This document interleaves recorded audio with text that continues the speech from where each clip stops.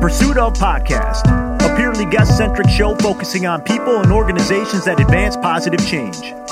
Positivity can be anywhere, and in a time of vast discord, the pursuit of is finding those who champion its causes loudest. Join us as we sit and learn about the pursuits of local leaders in their community. Let's go. Hello, good people, and welcome to the Pursuit of Podcast, where it's truly not us, it's you. I'm Ryan Buck, Artist Development, New Leonard Media. With me is the boss, Mark Wilson, President, New Leonard Media. How are you? Hey, Ryan. How you doing? I'm Good well. to see you. Good to see you. Yeah. That's enough of that.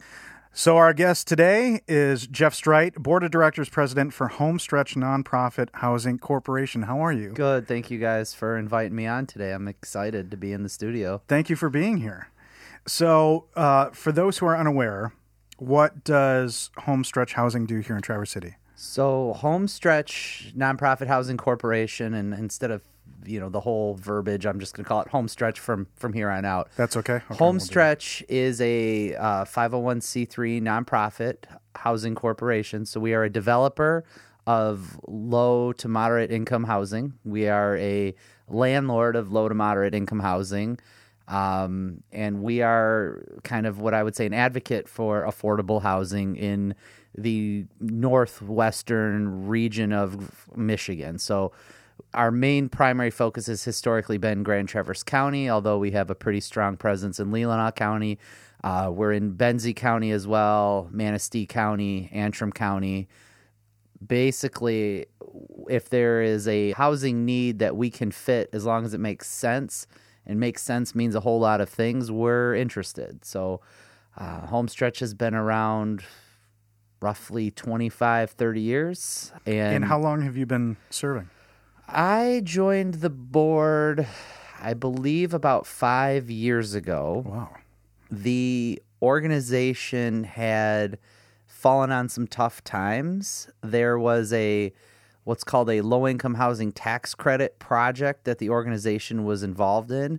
That project drained a lot of financial and human resource out of the organization.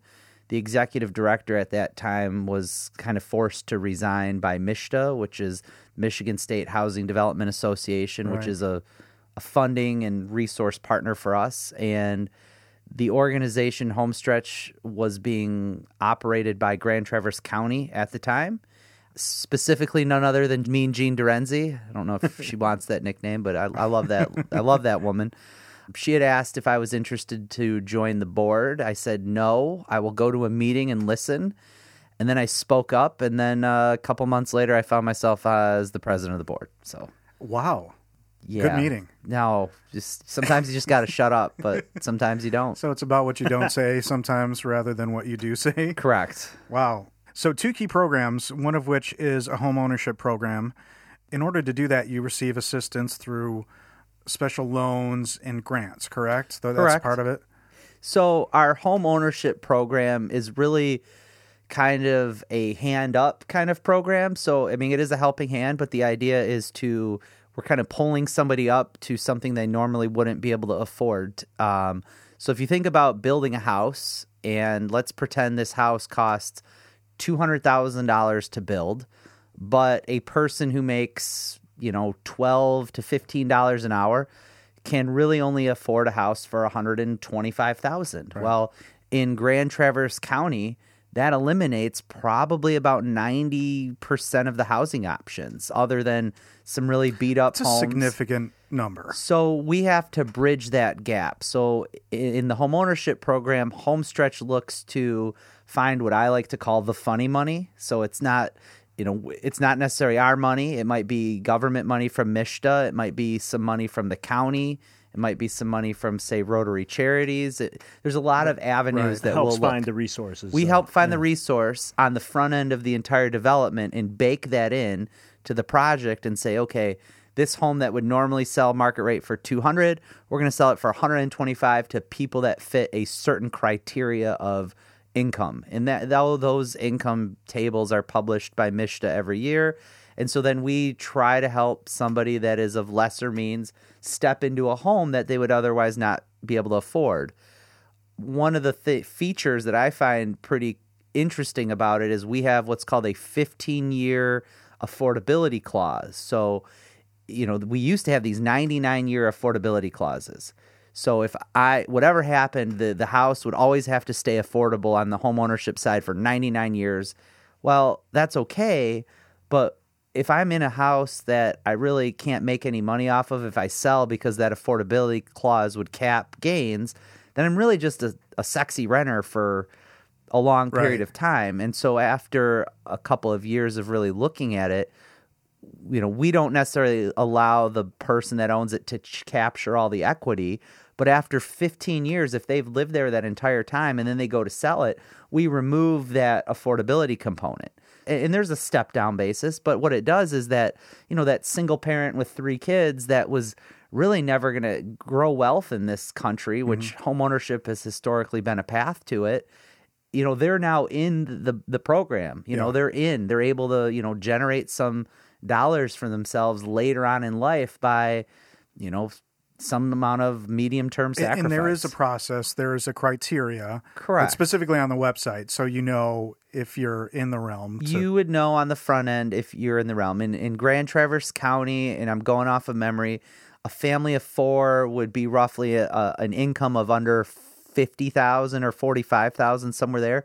So if you think about it, that's a single parent with 3 kids. That's a stay-at-home mom with a husband that works kind of tough jobs with 2 kids, and that's a lot of people. So for somebody who's maybe not as informed, on the surface, you can look at this and look at a movie like The Big Short and be like, how is this different? Sure.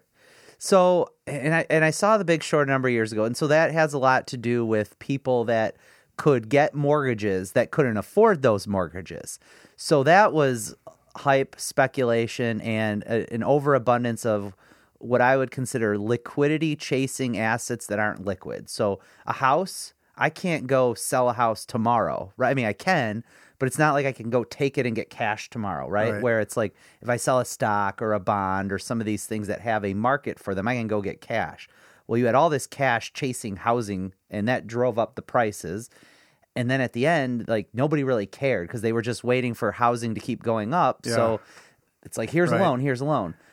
What we do is we, make it affordable. We are looking at, we're looking at your income, we're looking at your historical, ability to earn, and we're not letting people get into something they can't afford because we're bringing the price down to something we know your housing cost is going to be limited of 30% of your take-home pay or something. Right. So historically, that ratio will allow a person to be safe financially from, they're still going to have hardships because, and their car will break down or, a kid gets sick or a water heater blows. But, when you're not spending, 50 and 60, 70% of your money on housing, you get a little more wiggle room. Yeah. And, people living off of 40,000, any little bit of stress can put these people over the edge.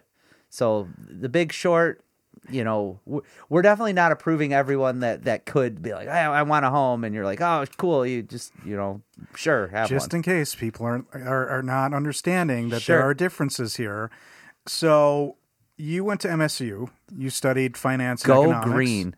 Go white. Yeah, baby. And not being from here, I have no partiality to that point. Hooray, Michigan. But given your academic pursuits and what you do as a day job, because we're not talking about your day job, this is something that you spend your own time with. Is that a pretty good path to being successful on a board like this? Is a financial and economic background? It doesn't hurt me. So the financial and economic background led me to wanting to be a Wall Street employee, work on Wall Street, work in that business. But life changes kind of threw me curveballs, and I ended up in a bank, which is great, and now a credit union. Everything's gone well professionally, and so a financial background can be helpful on any board. The banking, finance, and economics helps because I'm exposed to a lot of housing and real estate within my career, so that helps translate into a nonprofit housing corporation. However, we have board members with a legal background. We have board members that are, have been realtors. We have board members with a history in grant writing. So their history was just working in the nonprofit sector. Right. One of the board members that, what used to be on the board, A woman by the name of Sarah Lucas was kind of my housing hero. Like, she would be known in the area. There was a Networks Northwest would put on these large conferences every year, and she would be kind of the MC. That kind of transitioned her into a role in Housing North, but she was the board president before I joined, and just someone who is passionate about helping underserved people. And I had served on other boards and commissions in the past, but kind of meeting the more nonprofit-sided people was a very cool thing for me, and an experience where it opened up my kind of vision to say, like, oh, you know what? The people that just want to help people are, they're very valuable board members. Yeah. We've also had, some large private employers that the proprietor was on the board because they have a skin in the game of housing in our region. So absolutely. It doesn't hurt me. But also with the board, that it's meant to be interdisciplinarian. Correct. And I think a good board is an eclectic mix of different perspectives. Which seems to be the case for you. You do not want groupthink. I mean, I've been on boards that everyone is the same, cut of the same cloth, essentially, and some people have a very tough time dealing with opposing viewpoints. Some boards can be, very push or pull, but when you have people of a variety of backgrounds, I mean, it's just like diversity in the workplace. Yeah. The more of it, the richer we all are going to be. And knowing that you all want the same thing, and hopefully personal agendas don't make their way to that board and meeting. Bring toxicity to the board. Yeah. Right. When you don't like somebody's idea, and later on, now they don't like your idea because you didn't like theirs. Right. I think dialogue is huge, trying to find understanding. And it does teach people how to, board service or, community service in general, it teaches us how to deal with things that aren't necessarily in our normal wheelhouse. Right. So HomeStretch also offers a rental program, correct? Correct. And so how does that work? So similar to the home ownership program, we have income qualifications. So we look, you have to be, but we usually offer housing between 60 and 80% of AMI. AMI is area median income. And so some of the very low end, we have very subsidized housing on the very low end. So people with disabilities that are at 20 and 40% of AMI. So these are people that don't work and they get the Social Security check of $1,200 a month. Well, $14,000 a year is not going to go that far. So there are organizations in our region. Goodwill helps work with them. There's a couple of other ones, and they work with what I would call the impoverished, where we're working more with that working poor, or, the term now is the missing middle, right? So It's like the lower middle class that can see a route, but they just can't get there. I've noticed a change in nomenclature. Working poor is not the phrase come anymore. Off derogatory. Right? So now it's the missing middle. And not like we're trying to tap dance with words, but... Correct. And so we look at a technical number that's published through HUD to MSHDA. So HUD, the Housing Urban Development from the federal government, goes to these state governments and say, here's kind of the housing guidelines. And then those housing associations, in Michigan, it's MSHDA, they will publish a table that has a homeownership AMI table and a rental AMI table. So we'll focus on that 60 to 80% AMI. We've had other ones that go up to 100% AMI because, in all honesty, our region, it seems like the table hasn't caught up. So a family of four in Grand Traverse County living off of $50,000, it's just not that feasible. The housing costs, the taxes, the accoutrement of just going outside. Are you working with building owners to help with their, how's that work? So we rent buildings we've developed. So we are more than happy to work with owners. We don't property manage for other people. So what we do is we will go into a project looking to make it affordable. And like I said before, there's funny money to help us do that. There's, historically MSHDA had what was called home funds. Other charitable organizations that want to tackle housing, they would look to us to be possibly a conduit for that money to help. I mean, to build a house, whether we build it or another, like a for-profit local builder, the materials are going to cost the same. We're going to pay the same guys doing drywall. We're going to pay the same guys laying flooring. So the cost to build a house is the same, but we want to be able to offer it at a cheaper amount, and we're willing to take a skinny rate of return. we've got to protect our investment, but we don't have to do much more than that. So we don't need a huge profit, but to even make it affordable is we have to really buy down that cost. And a way to do that is, obviously charitable or grant funds. A huge way to do that is what's called the LIHTC program, Low Income Housing Tax Credit. And that program essentially gives the developer a giant fee based on these tax credits to incentivize you to build this affordable housing, and you keep it affordable for 15 or 30 years. But this giant fee basically gives you a bunch of profit today, and then the housing cost is bought down because these tax credits are essentially sold to other investors, and that money comes in, and instead of the apartment costing, it still costs $3 million, but now we have like $1.5 million of tax credits. So now we're really only floating the debt on half of it, which then it's like, oh, now we can open it up to people that can afford it. And so those tax credits are provided by the federal government. This will be our most cerebral episode thus far. I think the liquidity line is going to go down in history. That's going to be a game changer for us. Oh, boy. And not to be lost, who has access to something like that? So essentially everybody to be a developer, but not really. So it's like there are for-profit LIHTC developers and there's nonprofit LIHTC developers. We've done a couple LIHTC projects. We do not hold ourselves out as like the only one. And in all honesty, the next ones we would look to do, we would look to partner with a more experienced for-profit developer because you're filling out government forms. Yeah. And it sounds easy. I was gonna ask a question about Go that. ahead. So these other organizations with the funny money, Sure. they look to you to help direct traffic so that they know that it's going to the right place. They Is would that say, correct? hey, we want to do something to impact housing. And we would say, hey, we're a nonprofit housing developer. So as a developer, we're the landowner. We're also the general contractor. So we go in and general contract the build.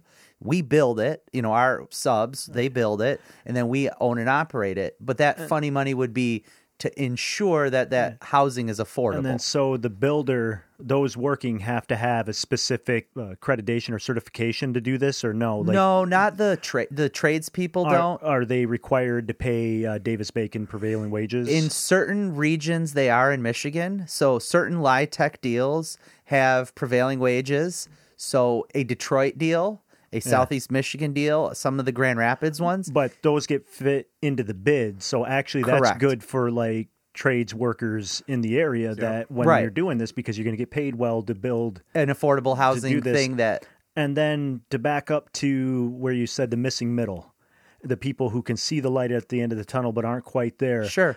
Confirm if this is like the correct analogy, if I make it personal for a moment. So I finished school. I had a young child. I had a baby, and I was single. Preach, baby. And I got a job, and in my field, and I was working. And after my first year, I got a raise. Okay. And that raise was just enough to put me over the hump for daycare assistance. So I got booted off of that. Sure. But the raise wasn't enough to cover that difference. So Right. like it actually would have been better for me to ask To stay to poor, not, essentially. Yeah. Yeah. But I did find an organization, I'll shout out to Michigan 4Cs. It was a one-time, one-year grant Okay. for people in my situation Sure. that covered it. And then the following year when I got a raise again, then I that was would be able, a I was person back. that might fit the bill because they may be below where we'd even target. That person might be a 40% AMI, so they're going to have a specific kind of housing provider, and maybe they could be the missing middle. What a lot of it tends to be is people that never were on the assistance that now they're stuck in a job that's paying $32,000 a year, $38,000 a year, and it's a consistent job. They might enjoy it. They may not have any skills to better themselves or get more money essentially for their labor. Okay. And so what we find is you do get a lot of people that have this consistent employment or in a field that just doesn't pay a lot, like journalism, for example. Like you might have someone that's been working at a news station for 10 years. They love their job because they're on TV and it's a lot of fun, but a regional news person in Traverse City, Michigan they're not making huge bank. They're not making Ron Burgundy money. They're not making Ron Burgundy cash. And so they're, probably making maybe 30-some thousand a year. And if they've got a kid, the area median income tables really start making sense when you have kids. And there are situations where there's a single person that might make, $35,000 a year, and they fit that bill and they can buy or rent a house, which is great because as they get older, they've locked in. But it also doesn't force them to necessarily have to do a job that they hate. So I don't know if that answers your missing middle question. Well, yeah, it helps them so that they're not called the golden handcuffs. Right. Correct. Where you're doing one thing, but you can't ever explore anything else because you can't afford the pay cut that it'll take. Yeah. Well, and to your point, the missing middle is somewhat the people that they make too much to get assistance from the traditional sense, but they don't make enough to make a life. Yeah. And so that's a huge swath of America. It's a huge swath of Michigan, and unfortunately, it's growing. Yep. That's not shrinking. And so you are here to help people like that to start to create wealth. In owning a home, there's a point of pride. You mentioned it can be a bummer and your car can break down, your siding can start to fall off, but at the end of the day, you have a home and you're raising your family or whatever. The siding stays on. Quality build. Oh, yeah, that's right. And that leads me to, I don't want to be lost on the notion that you are building homes. We're building homes, we're building townhomes, we're building apartments, and these are quality builds. Yeah. For example, in Traverse City, something you can see, and, well, if you knock on the door, maybe a homeowner will let you in. So by the filling station on Woodmere, there's a development that has these little homes, and then there's these townhome condominiums, they look like. So HomeStretch partnered with Habitat. Habitat did all the single-family, tiny builds. They're regular size home, but that's a neighborhood. In Habitat, they have a different business model. Dude, I love that little community, too, yeah. if you know what we're talking about. And so those newer-looking townhomes, HomeStretch built those in 2 phases. I believe that was 16 units. We did 8 and 8. So it took a long time, and that was the first project that I was a part of because that was the deal that blew up the organization prior to the board reforming. I love to point that out because it's a new and it's a modern looking piece of property. It's well maintained and the quality of construction was sound. That's awesome. Wow. So you've been in finance since 2005-ish. I think so. I think about that. Oh, God. I'm feeling old now. In your current role at Forefront Credit Union, is it accurate to say that you specialize in working with small business owners that have a story to tell? Always. So what's a good story to tell? Right now? Oof, that's tough. I mean, it's tough because Michigan has had a real tough COVID time. Death rates, I get all that, infections. The challenge is our state where we live is completely different than where the politicians, the policymakers, and the majority of wealth in this state is. But we are dealing with the policies of people 4 hours away, 3.5 hours away, 3 hours away, whatever way you want to take the freeway. The good stories are that our region from a housing standpoint, and if you're in real estate as an investor or a landlord, it's been wonderful. Yep. I mean, people are flocking here. They want to be here, and this is a beautiful area to live. So our downtown retailers, some of them have had some tougher, some better years than this, and some of them are surviving. I feel for all the businesses that have shuttered or have had to make real tough sacrifices and changes. For every, really sad story right now in northern Michigan, there's a really exciting story of, somebody who figured out a different way to do something. I look in our area of, for example, all the distilleries, day one got into making hand sanitizer, which was cool. And they were all giving it away to start, and they figured out a way to make some money. But it was hey, we're not making any money from tasting rooms. We got to figure this out, and shame on the government for then sending them a bill, which I know has kind of been worked through. Right. So you've got some really exciting stories like that. You've seen, one of my favorites, and I'll give him a shout out, Common Good Bakery on 14th Street. It's a bakery. It's excellent baked goods, but what would they do in COVID? People can still purchase, but when stores weren't allowed to open, they switched to curbside only. And so what they did is they moved all their product to the front, which already had windows, and employed an online ordering app, and you put your car color in, you pull up, they come right out. So there was no handling of money. Right. Everything was online, And then they also started selling, remember the toilet paper scare of 2020? So a lot of, which People was probably crazy. still with pallets of it. So they were selling, their orders from whether it was Cisco or GFS or their big supplier. So you could get on their online ordering, you could order a croissant, a breakfast sandwich, and a 96 roll case of toilet paper. Or you could buy one roll of toilet paper at a time. And he was never running out because he had the commercial line coming through. Right. You could buy a case, a flat of eggs, where normally, you'd go to the store for those couple weeks or, get online. There's no eggs, there's no cheese, there's no butter. He was selling staples. And so he innovated and found a really great way to stay open and actually have a pretty successful year. And it's all legit, correct? Oh, the toilet paper wipes my butt as good as any toilet paper. No, it's all legit. Yeah. There's nothing that precludes him from selling that based on being a bakery. Correct. He talked to his supplier, and he innovated in a way that was, at that time, was opportune. And the people are already coming there, so it's like, well, why don't I pick up a roll of toilet paper for $1, which is like, okay, yeah, that might be expensive for... Now, what's funny is, like, pre-COVID, a free roll of toilet paper with something that you're eating would be hilarious. would be like, I think what's that that say would about be the great product? under just normal circumstances. I guess it doesn't say much about what they think's going to happen after you eat it, but Yeah. So there was a lot of fun stories, and there's a lot of success and I Well, it love was people a lot with of stories. innovation and agility And and we saw resilience. that. And Resilience.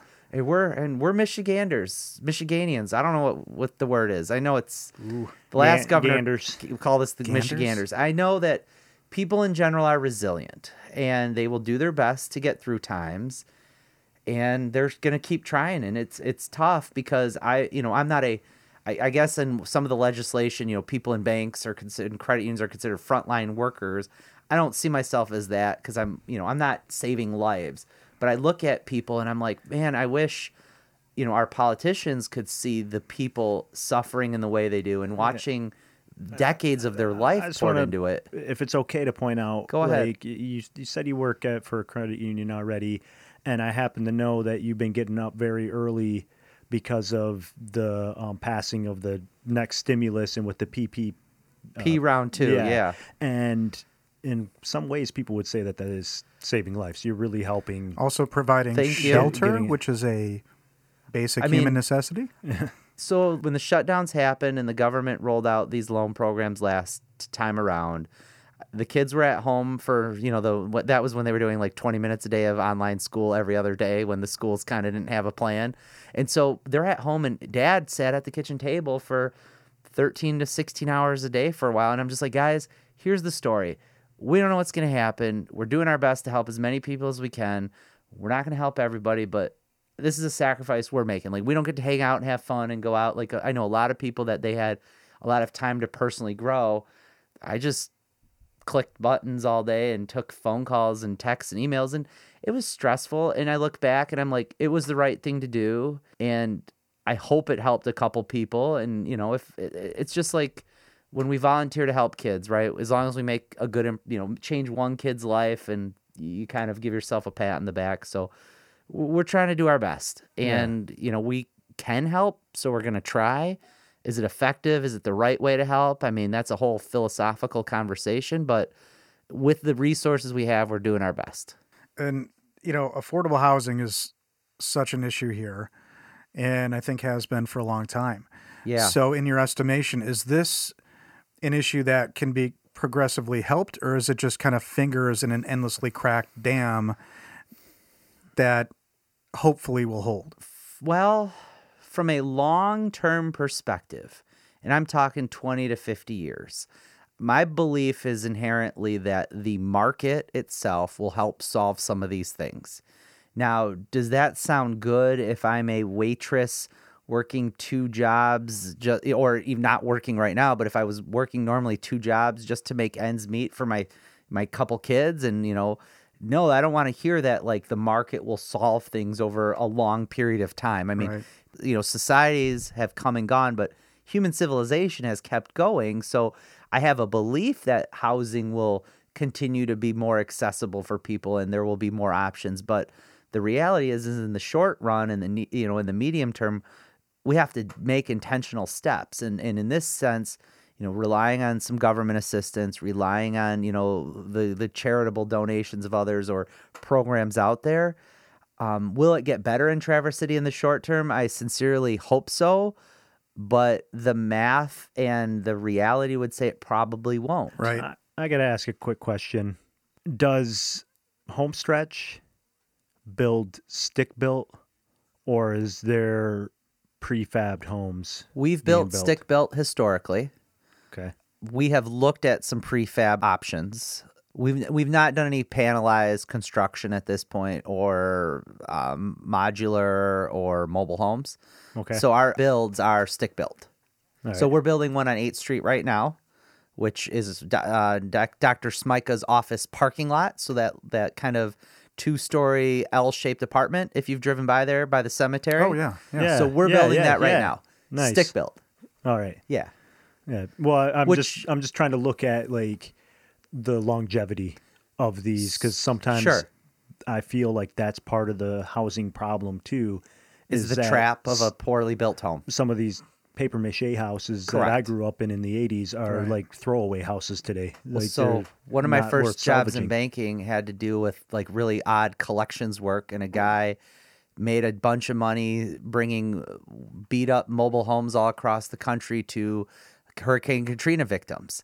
Yeah. And these are homes that like I remember that. they would blow down in a normal gust. You always have people willing to help solve a problem, snake oil salesmen, charlatans, if they will, but we are building quality built homes. We are looking at more what I would call zero environmental impact build. One of our board members, Sarna Salzman, executive director at Seeds, a local nonprofit who is passionate about this, brings that to the table where we're trying to say, yes, we're going to build quality built, zero emission or these things that are very important to people. And I really like that we're looking at that. So quality is key. So you touched on this earlier. It's very clear. Local news, real estate market in Traverse City is exploding. Another $1 billion, another $1 billion plus year, right? Sure. December 2020 was the best in history. It was the best year since 2016. All that. How heavily are you tied to the current state of real estate, or are you kind of insulated from that? On all angles, I'm pretty heavily involved. So I finance a lot of real estate at the credit union. So we do a lot of real estate financing, whether it's investment property or commercial property. And then, obviously people doing mortgages. We're seeing the housing business. I work with a lot of realtors. And then on HomeStretch, we see that effect. So now... But more, is HomeStretch affected as much in by... a sense, it is, because it drives the cost of land up, right? And so if we're going to develop, we're going to buy a piece of property that somebody else owns. Essentially, we have to buy the land from a current owner. And so if their option is, well, I could be charitable and sell it to HomeStretch at a reasonable cost, or I'm going to look at a 2020 speculative cost. I want that money. It smells real good. It feels real nice in your hands. So we are affected. And so it does create, a little bit more pencil sharpening and negotiating. And our executive director, and forgive me for waiting this long to say his name, John Stimpson, is an amazing executive director of the organization. His ability to make partnerships and bridge gaps and bring other people to the table has been phenomenal with the way we're looking at trying to keep this organization going. So some of that is really required, and people understand it's a need. Yeah. The challenge is we can have so many people clamoring that it's a need, and only so few people will do something about it. Sure. And you mentioned the project on 8th Street. Any other projects you can talk about that are current or upcoming? So we've got a project here close to the studio. So the one on 8th Street, Oakwood Townhomes, it's a 6-unit multifamily. We've got an 8-unit going up in Honor that we're working with the township. On Fern Street, again, a lot of these are in that Traverse Heights neighborhood where land was cheap when we bought it or were able to get in on the deal. We're looking at a duplex. However, with recent zoning changes in the works, we may be able to put more units on it. So we're still bound by local governmental ordinances. Carver. So Carver, we're looking at a 10-unit property. We've got a 10-unit we're looking at it in Leelanau County. And if you looked at the ticker recently, the Traverse City Business News ticker, we're actually working with Lormac Stern, the developer of the former Kmart in Acme. So we're looking to put a 30-unit... Saw the story. You're a part of that. ...affordable housing piece in it. And so that's us, I think originally, like, John and I had both read an article about Lormax Stern taking over the Kmart, and I had emailed one of the people there to set up a meeting, and he had emailed another person there to set up a meeting. And then it's like, we're coming at them from every way, trying to be like, hey, they talked about affordable housing when they bought it. So like, oh, hey, we're putting our hand up. We want to jump in. We want to figure out how to partner. And how to do it, and you can. And we know how to do it. And there's a lot of other organizations in town doing a lot of great work. Goodwill has done a lot of good work with housing. Traverse City Housing Commission and Tony Lenti over there, he's done a phenomenal job working with other for-profit and nonprofit organizations to move the needle. And it's going to take, it's like raising a child. It takes a village. Right. And we're not going to solve this. I understand people use the word crisis. Unfortunately, it's repercussions of just the nature of the world that we live in. And so we've got to figure it out. Right. Well, there are ways to contribute. There are ways to donate. There are. In very unique ways, correct? We have a couple. So, financially, we always will take some money. Can you go to the website for that?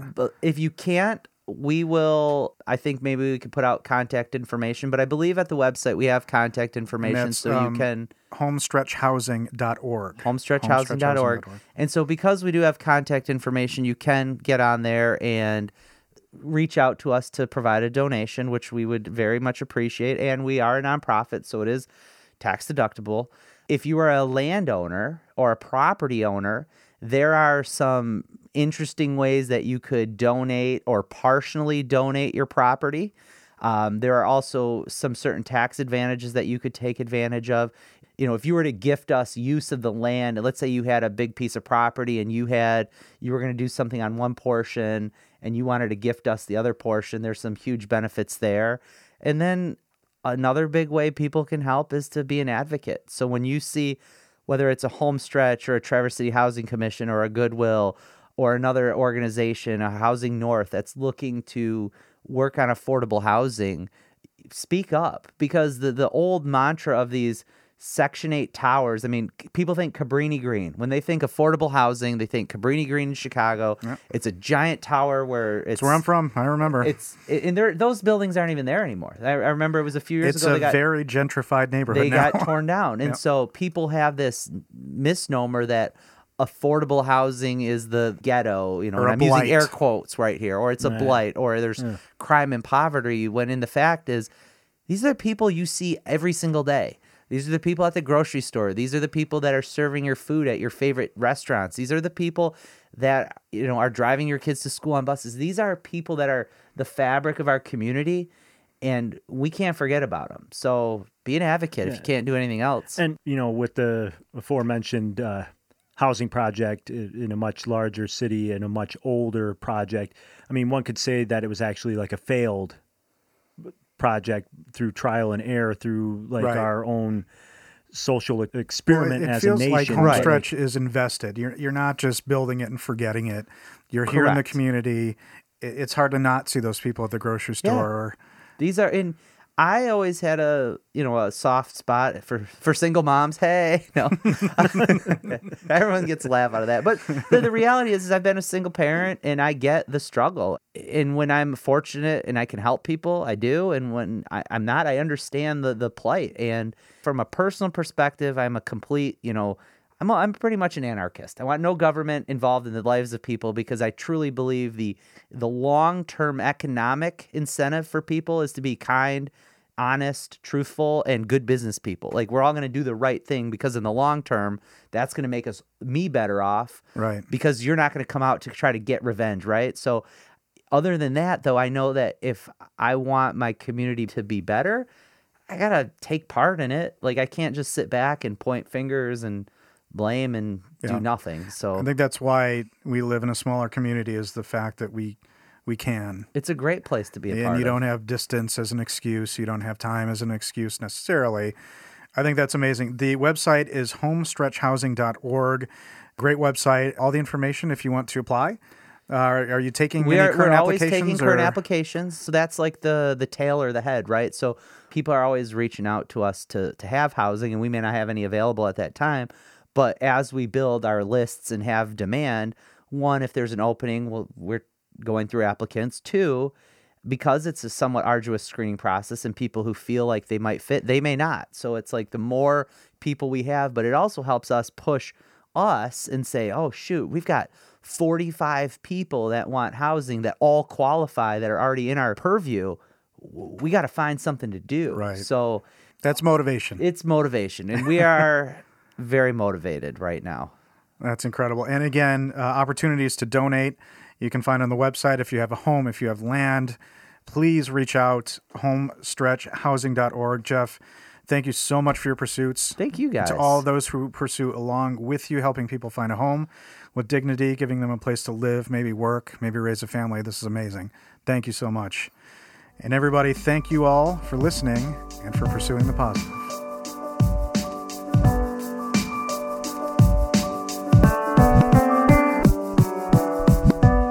Hey, thanks again for joining us on the Pursuit of Podcast.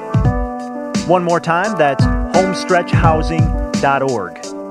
Stop in, show your support, spread the love, advocate. And also, we want to give a shout out to our supporters, Urban Meds in Traverse City, Michigan. That's at hnmwellnessstore.com. And also to Tin Lid Hat Company. That's tinlidco.com. Use promo code ThePursuitOf for both websites. Special discounts to our listeners. We'll see you next week.